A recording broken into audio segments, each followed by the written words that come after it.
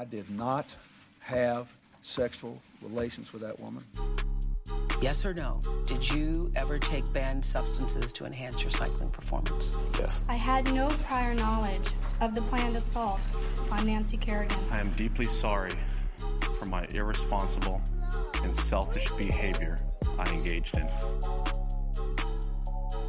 Welcome, everybody. It's Oops, the podcast. We hope you are well. We are on the eve of 4th of July, and I'm Francis, and he's Giulio Gallerati. As always, G, how are you? Thanks for giving me the last name, dude. You gave yourself just the first name. You gave me the last name. What a kind. You know, I like to think that I'm a little bit like Ellen. I can just go by my first name. I have, you do too. Like, we both have very distinct first names, but I've always only kind of been known as Francis. Right.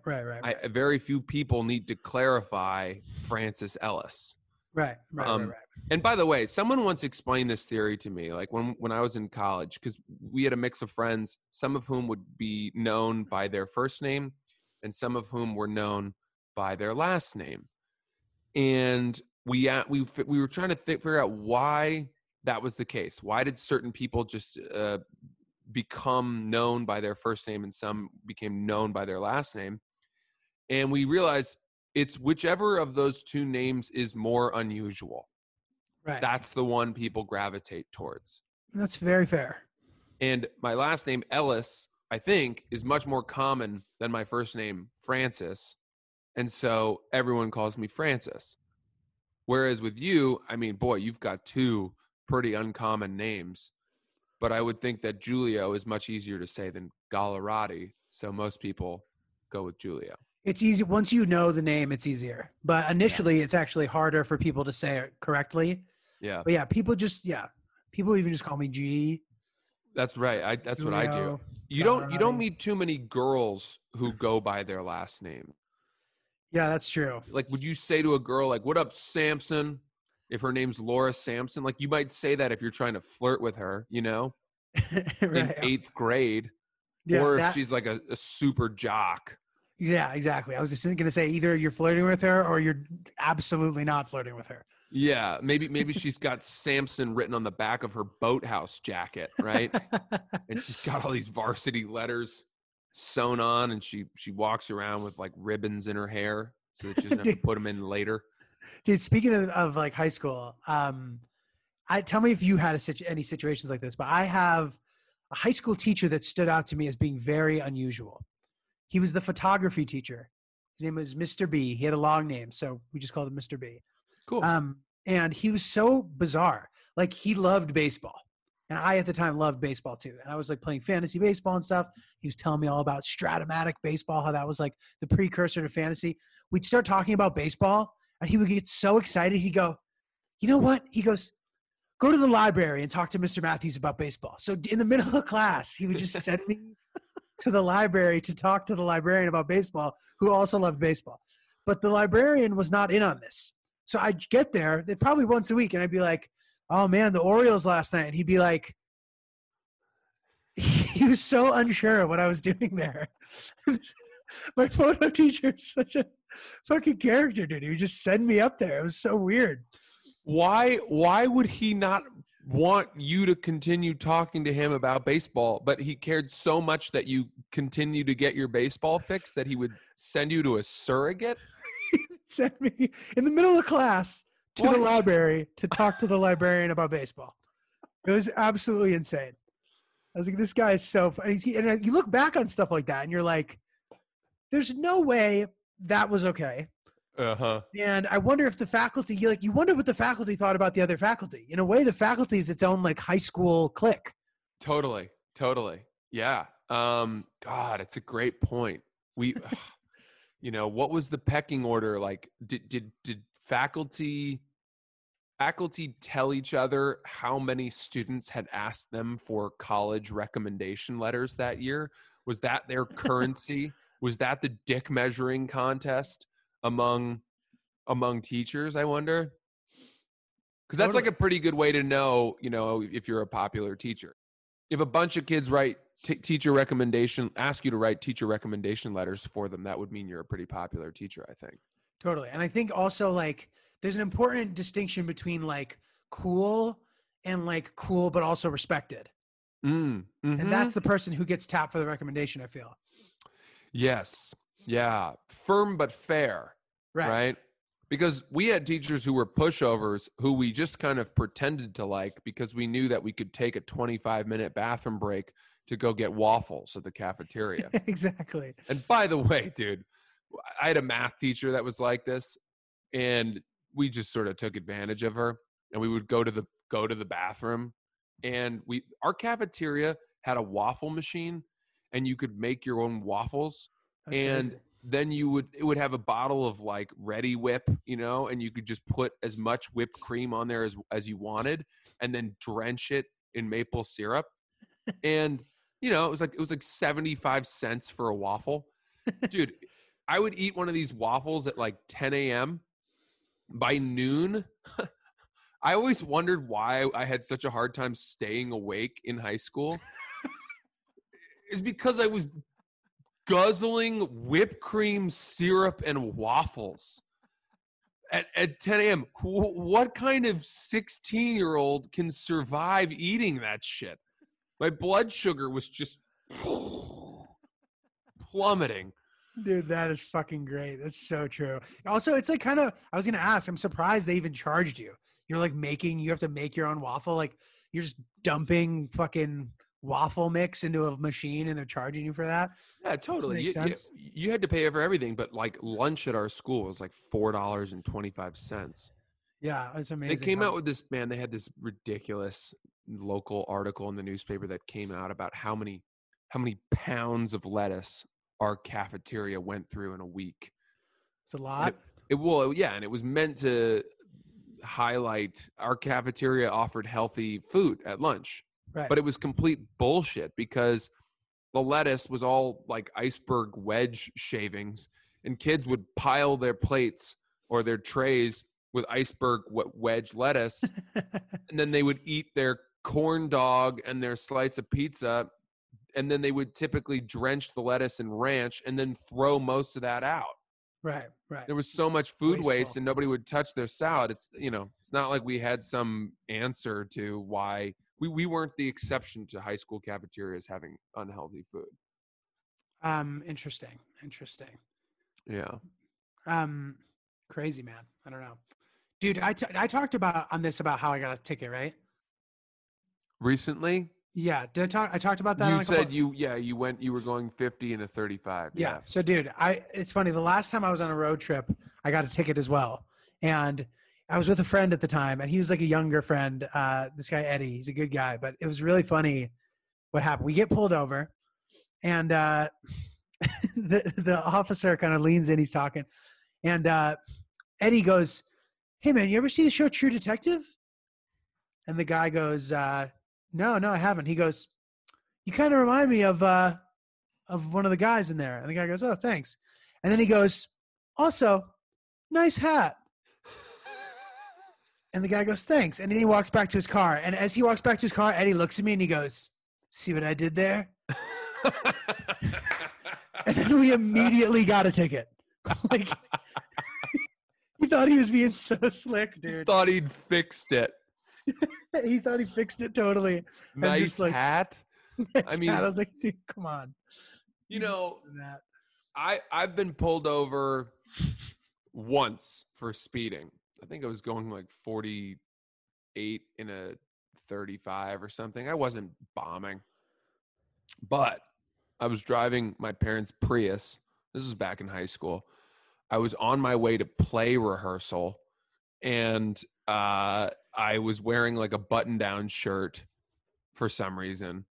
And I know this is a white privilege painting that I'm putting together here, but there was no chance I was going to get a ticket. Right. No chance. The entire thing was so set up from every aspect for this guy to let me off with a warning, which is exactly what happened. And I know it's really douchey to talk about that, but I do think that there are ways to chances of getting a warning instead of a ticket. And what are those? 1, be born a woman. 2, start crying.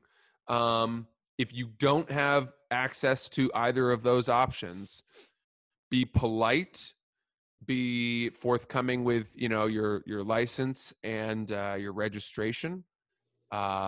Here's a question. Do you think it's better to say hello, officer, or hello, sir? I don't know, but it's also funny that sir is short for officer. Wait, I Not mean, actually, kind of, like but just- like Sir CER. Yeah, exactly. Or you could even go SER, like he's a knight. Sir Jamie, Sir Lannister. Yeah, right. I think that either is acceptable. And I guess I'm wondering, like, do you think that there are some cops that'll feel more buttered up because you're acknowledging their profession by saying, hello, officer? Or do you think that that's so formal that might take them out of what could potentially be a bonding, friendly exchange between the elderly cop who just wants to seem cool to the young, hip kid driving to play rehearsal in his parents' Prius? I don't know. I think you bring up a good point. It's important to be respectful, but I think that also if you show that you're being scared and obedient, they're more likely to be good to you. Like, dude, I remember one time I jumped a turnstile. I was going to visit my girlfriend who went to RISD at the time, Rhode Island School of Design. I hopped the turnstile because I like had no money, and I was trying to save the extra $2, which is how sad is that? Yes, Anyway, you were a criminal. Yep. Mm-hmm. So I get caught. I have marijuana in my pocket. Oh, God. And I'm like really scared that I'm going to get arrested. And like the opposite of going to visit my girlfriend. Literally, Yeah. getting arrested is the opposite of that. So I was like shaking. I was like really fucking scared. And the cop goes, "Why are you shaking?" And I go, "I'm scared." And then they immediately let me go because I admitted that I was scared. Like they thought that like that was good enough punishment, me having to admit that I was afraid or something. My heart just broke when you said that. I'm scared. I mean, what a simple kryptonite. Now, I'm sure that won't work for everybody. Right. I'm sure there are some cops that are like, you should be, spread your fucking legs. Yeah. But boy, yeah, appealing to someone's sense of humanity and acknowledging your true feelings. And I don't know, that's such an interesting way. What a great, it's worth a try. It's worth a try. It's worth a try, man. I mean, dealing with the police is scary no matter what. So, good luck getting out of it if you can. Yeah. Oof. Guys, if you're thinking about starting a podcast, fill in the blanks here. If I were in a concert right now and I said, if you're thinking about starting a podcast, I'd then turn the microphone to all of you sitting in the stadium and you would all yell, "Anchor, Anchor." And then you'd say, go to anchor.fm to download the software where you could host your very own podcast, see all the best analytics. You could see it in a way that was really user-friendly and nice and not too technical and industry jargony. It's a way that any person can look at it and be like, "Ooh, that's pretty." And also it's our podcast. And there's no minimum listenership required to advertise and monetize. So you can immediately have ads when you hit the ground running. It's really exciting, really spectacular. If you want to start your very own podcast, anchor.fm, download it now. Well, dude, we got a good submission. Maybe we Okay, should. let's check it out. Okay, so first of all, thank you guys for sending your oopses to us. We love reading them. They're great. Yeah. So here we go. My sister-in-law was dog sitting in Chicago for a week while the family was on vacation abroad. This dog was super old and unfortunately ended up passing away while she was dog sitting. Oh, boy. That's the worst. She tried to contact the family, but as she knew, they didn't have any cell phone service and were unreachable for the week. So she called a vet in the city, and they said that she could bring the dog. They said that she could bring the dog in and they would take care of it for her, cremate it or whatever they do to dogs. Because this was pre-Uber, she didn't have a car in the city with her. She had to get on public transportation, specifically the train, to get to the vet in the city. In order to get the dead dog there, she ended up putting it in a duffel bag to take on the train. Oh, yeah. While she was on the train, she noticed this guy suspiciously eyeing her in the bag. As the door opened at one of the stops, the guy suddenly sprinted out while grabbing the duffel bag out of her hands. He disappeared before she could even react. But also, what was she going to do anyways? He probably thought it was full of money, electronics, literally anything besides a dead dog. She had to explain to the vet and the owners of the dog how the dog not only died on her watch, but she got the remains stolen from her on the train. To me, the funniest part about this is just imagining the thief's disgust as he opened the bag with the dead dog. That's crazy, dude. Yes. Now, I'm going to lay down our typical oops disclaimer, okay? I'm sorry. I'm sorry that I have to do this. I've just been around the internet long enough. I am aware that this story might not be true, okay? Right. I'm acknowledging that someone may just be sending this or have heard it, but this sounds eerily similar to the time that we heard about the liver transplant surgery or the bathtub of ice, that urban legend that every doctor denounced. I feel like I've almost heard a version of this story before, but let's, for the sake of entertainment and joy, let's just be newborn children with wool over our eyes and pretend like this is real. Dude, so many things that I have issue with. One, what kind of fucking family goes on a vacation to Europe knowing that their beloved dog of 14 or 15 years is on death's doorstep? How much of an asshole would you have to be like, well, he's only got probably a week left, maybe at most 2 months, but we don't need to be here when he dies. We're off to Paris. Good luck, child. Yeah, I don't believe this story either, to be honest. There's a lot of things about it that seem suspicious. That being one of them. Like, who leaves their dog, like you said, on death row alone and just goes on vacation? People love their dogs. Yes. Secondly, how would you handle this situation if it were true? If you're the dog sitter, what would you do? Well, dude, this happened to me when we were in Italy when I was a little boy. I was like 8, and we were there for like 3 or 4 months. We were there for a while. And our friend Dave was dog sitting. He's one of my dad's kind of like co-workers at Wesleyan. He's like, Dave was watching the cat. While Dave was watching the cat died. And I then blamed Dave for killing. I was running around Italy screaming, Dave killed Smokey. Like, I was crying and wailing, and I blamed Dave. I still don't know what happened to the cat to this day. They said it got hit by a skateboard. That doesn't sound. Maybe it got eaten or disappeared or something because they wanted to soften the blow. A skate park and somebody landed like a 360 flip coming off of a rail on it. Like, I can't. Or was it at the bottom of a hill that some longboarders were bombing? Right, dude. I call bullshit on that. What's with all these like fucking lies of animals' death stories, dude? I gotta ask my parents what really happened to the cat. Maybe they were afraid to tell me. Well, dude, I don't look what I would do, man, if that happened to me is I would have a panic attack. Oh, that seems useful. I would be, dude. I'd be so scared because how do they not blame you? You know, you hope that there's an acknowledgement that the dog was so close to dying that, right, you know, it happened. And it's, you know, it's like, God, normally when you're dog sitting, if you were to miss feeding the dog a meal or forget to take it out to go to the bathroom, it wouldn't kill the dog, right? And those are kind of the only things that could really go wrong. It's mostly just negligence when you're dog sitting. That means you've done a bad job. Right. Most families are not going to assume that they hired a dog sitter who, you know, is a budding serial killer starting with mid-sized mammals who brought it into the bathtub and held its head underwater, singing it a gentle lullaby goodbye. I don't think that that's the assumption when the dog, you know, is incontinent and bumping into doors because it's blind. So I guess you'd have a panic attack. Would you have the gumption to wrap it up in something and bring it to the vet, or would you bury it in a yard somewhere? Would you grab a shovel and put it to rest? I would definitely bring it to the vet. First, I would call people who had dogs and find out what to do.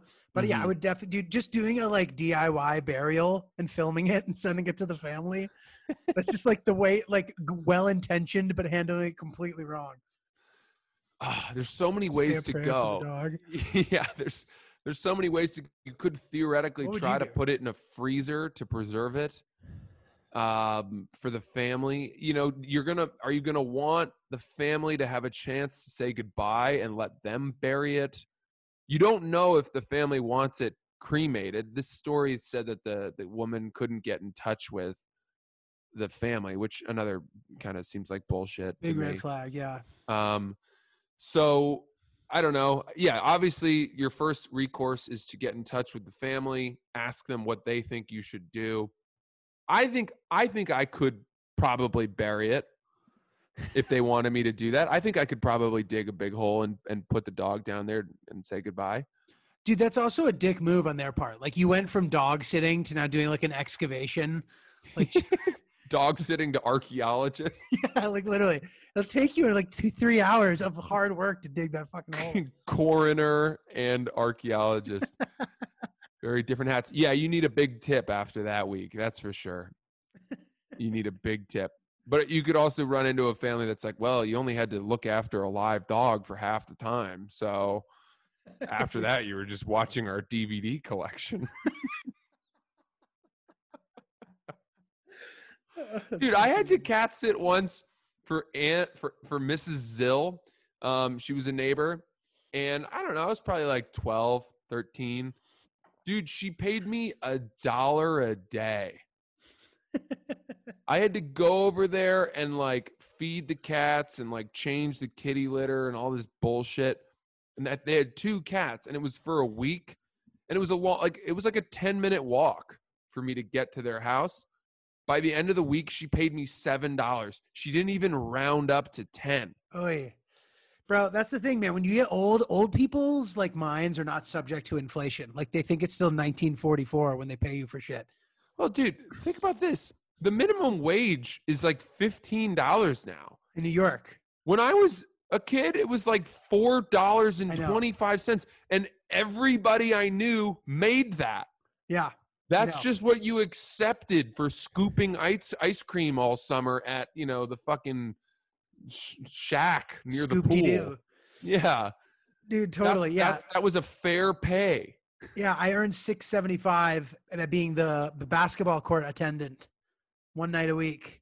Dude, I absolutely ran the scoreboard. I reffed youth soccer games. Yeah. The best job I ever had, I think I've told you this, one summer I got a job working at the canoe and kayak rental place in Prouts, which is the really wealthy, old money enclave. It's kind of the Hamptons of Maine, out past Scarborough. And it really is. I mean, it's a lot of New York families and stuff. And there was this canoe and kayak rental place called the Nonsuch Oar and Paddle Club. I mean, even the name oozes old money.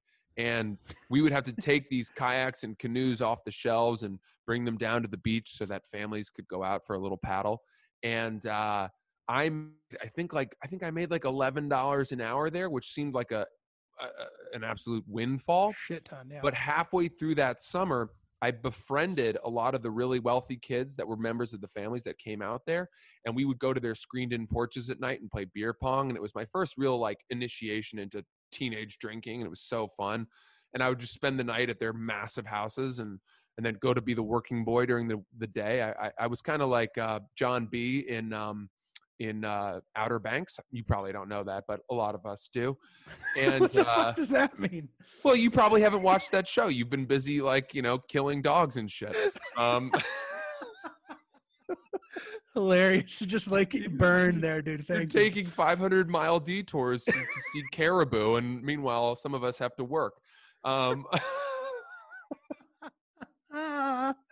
is fucking great, dude. No, but really quick. So you know, I befriended these kids, and one day they brought me to. They had figured out that at the very fancy hotel, which was called the Black Point Inn, which was up on the bluff, it was a WASP stronghold. They figured out that every day at like 3 p.m. they put out a tea which was serve yourself. And so you could make yourself tea, but it also had these finger sandwiches and little pastries and free food, basically. So we would walk in and we would just rifle through this thing. I mean, we would pillage the tea setup. And they had a grand piano, a Steinway grand piano in the sort of place near the tea. It was like this big, I don't know what you'd call it, hall kind of in between where like the bar area was and where the formal dining room was. And I one day asked some kind of like, you know, some person who worked there if I could play the piano really quick. And they were like, yeah, I don't give a shit. And I sat down and I started playing, and I was playing for like 5 minutes, and a manager from the hotel came out and said, hey, you're pretty good. Would you be interested in playing here 2 nights a week during cocktail hour? And I was like, oh, cool. Yeah. And he goes, great. We'll pay you $50 an hour. Great. And all of a sudden, dude, I went from making $11 an hour to adding, I would play for like 3 hours, 2 nights a week. And all of a sudden I was making $300 a week in addition to my full-time None Such Orin Paddle Club thing. And dude, it felt like I'd won the fucking lottery. That's great, dude. Making $50 an hour seemed like more money than I could ever have imagined. I got a 5x raise for this other job, which was just for me to sit and play the piano. I had to wear like a blazer or whatever. And that was probably the best job for that stage of life that I ever had. Yeah, dude, that's fantastic. Good to have a usable skill. Can Yeah. upcharge. Hell yeah. Very dope. All right. Well, why don't we wrap there, dude? I wanted to ask you about any crazy summer jobs that you ever had as a kid. Do you have any interesting ones that you want to share? I mean, dude, I used to teach tennis, obviously, and Yeah. it's funny. Like, teaching tennis can be stressful if you don't have infrastructure. Like, I used to kind of like pick up these lessons. There are these women who lived in this town, and I looked online for nearby courts. I was like, all right, I'll meet you here, and we'll play. So we get to the courts, and there's no courts. They're like renovating. So now we have to like find a new court. So we literally drive around for like 30 minutes looking for courts. I was panicking. Like, it's just really stressful. And we finally get there. And in the middle of the lesson, the woman fucking breaks her ankle. Oh my God. And she starts screaming. Ah! Obviously, I never hear from them again. But like, yeah, like having to teach tennis on your own, you need to invest in like a good ball hopper and like good. And I just like never did that. And because of that, I never got my like little side tennis business off the ground. But I also didn't give a fuck about it. So yeah. whatever. Yeah, that's tough, man. I've watched some private tennis lessons, and my heart just goes out to the instructors. I just think that is a thankless job. It's a thankless job. You get a good hourly wage for it, but you earn it. You know, you really do. You can't take a break to text. You can't like. No. You're out there standing fucking- all day, all that. You're in the sun. Yeah.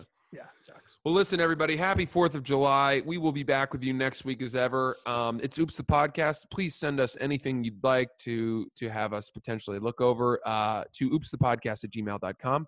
Follow our Instagram. Follow our YouTube. We launch all of our episodes in full on our YouTube channel. He's not Julio with the J on Instagram. I'm Francis CC Ellis. Thanks so much. Happy 4th of July. Yeah, thank you guys. And thank you for, joining me on this road trip. The next time you hear from me, I will have landed at my final destination if I'm still alive. So thank you guys for all your suggestions and stuff, and we will talk to you soon. Hell yeah. Good luck.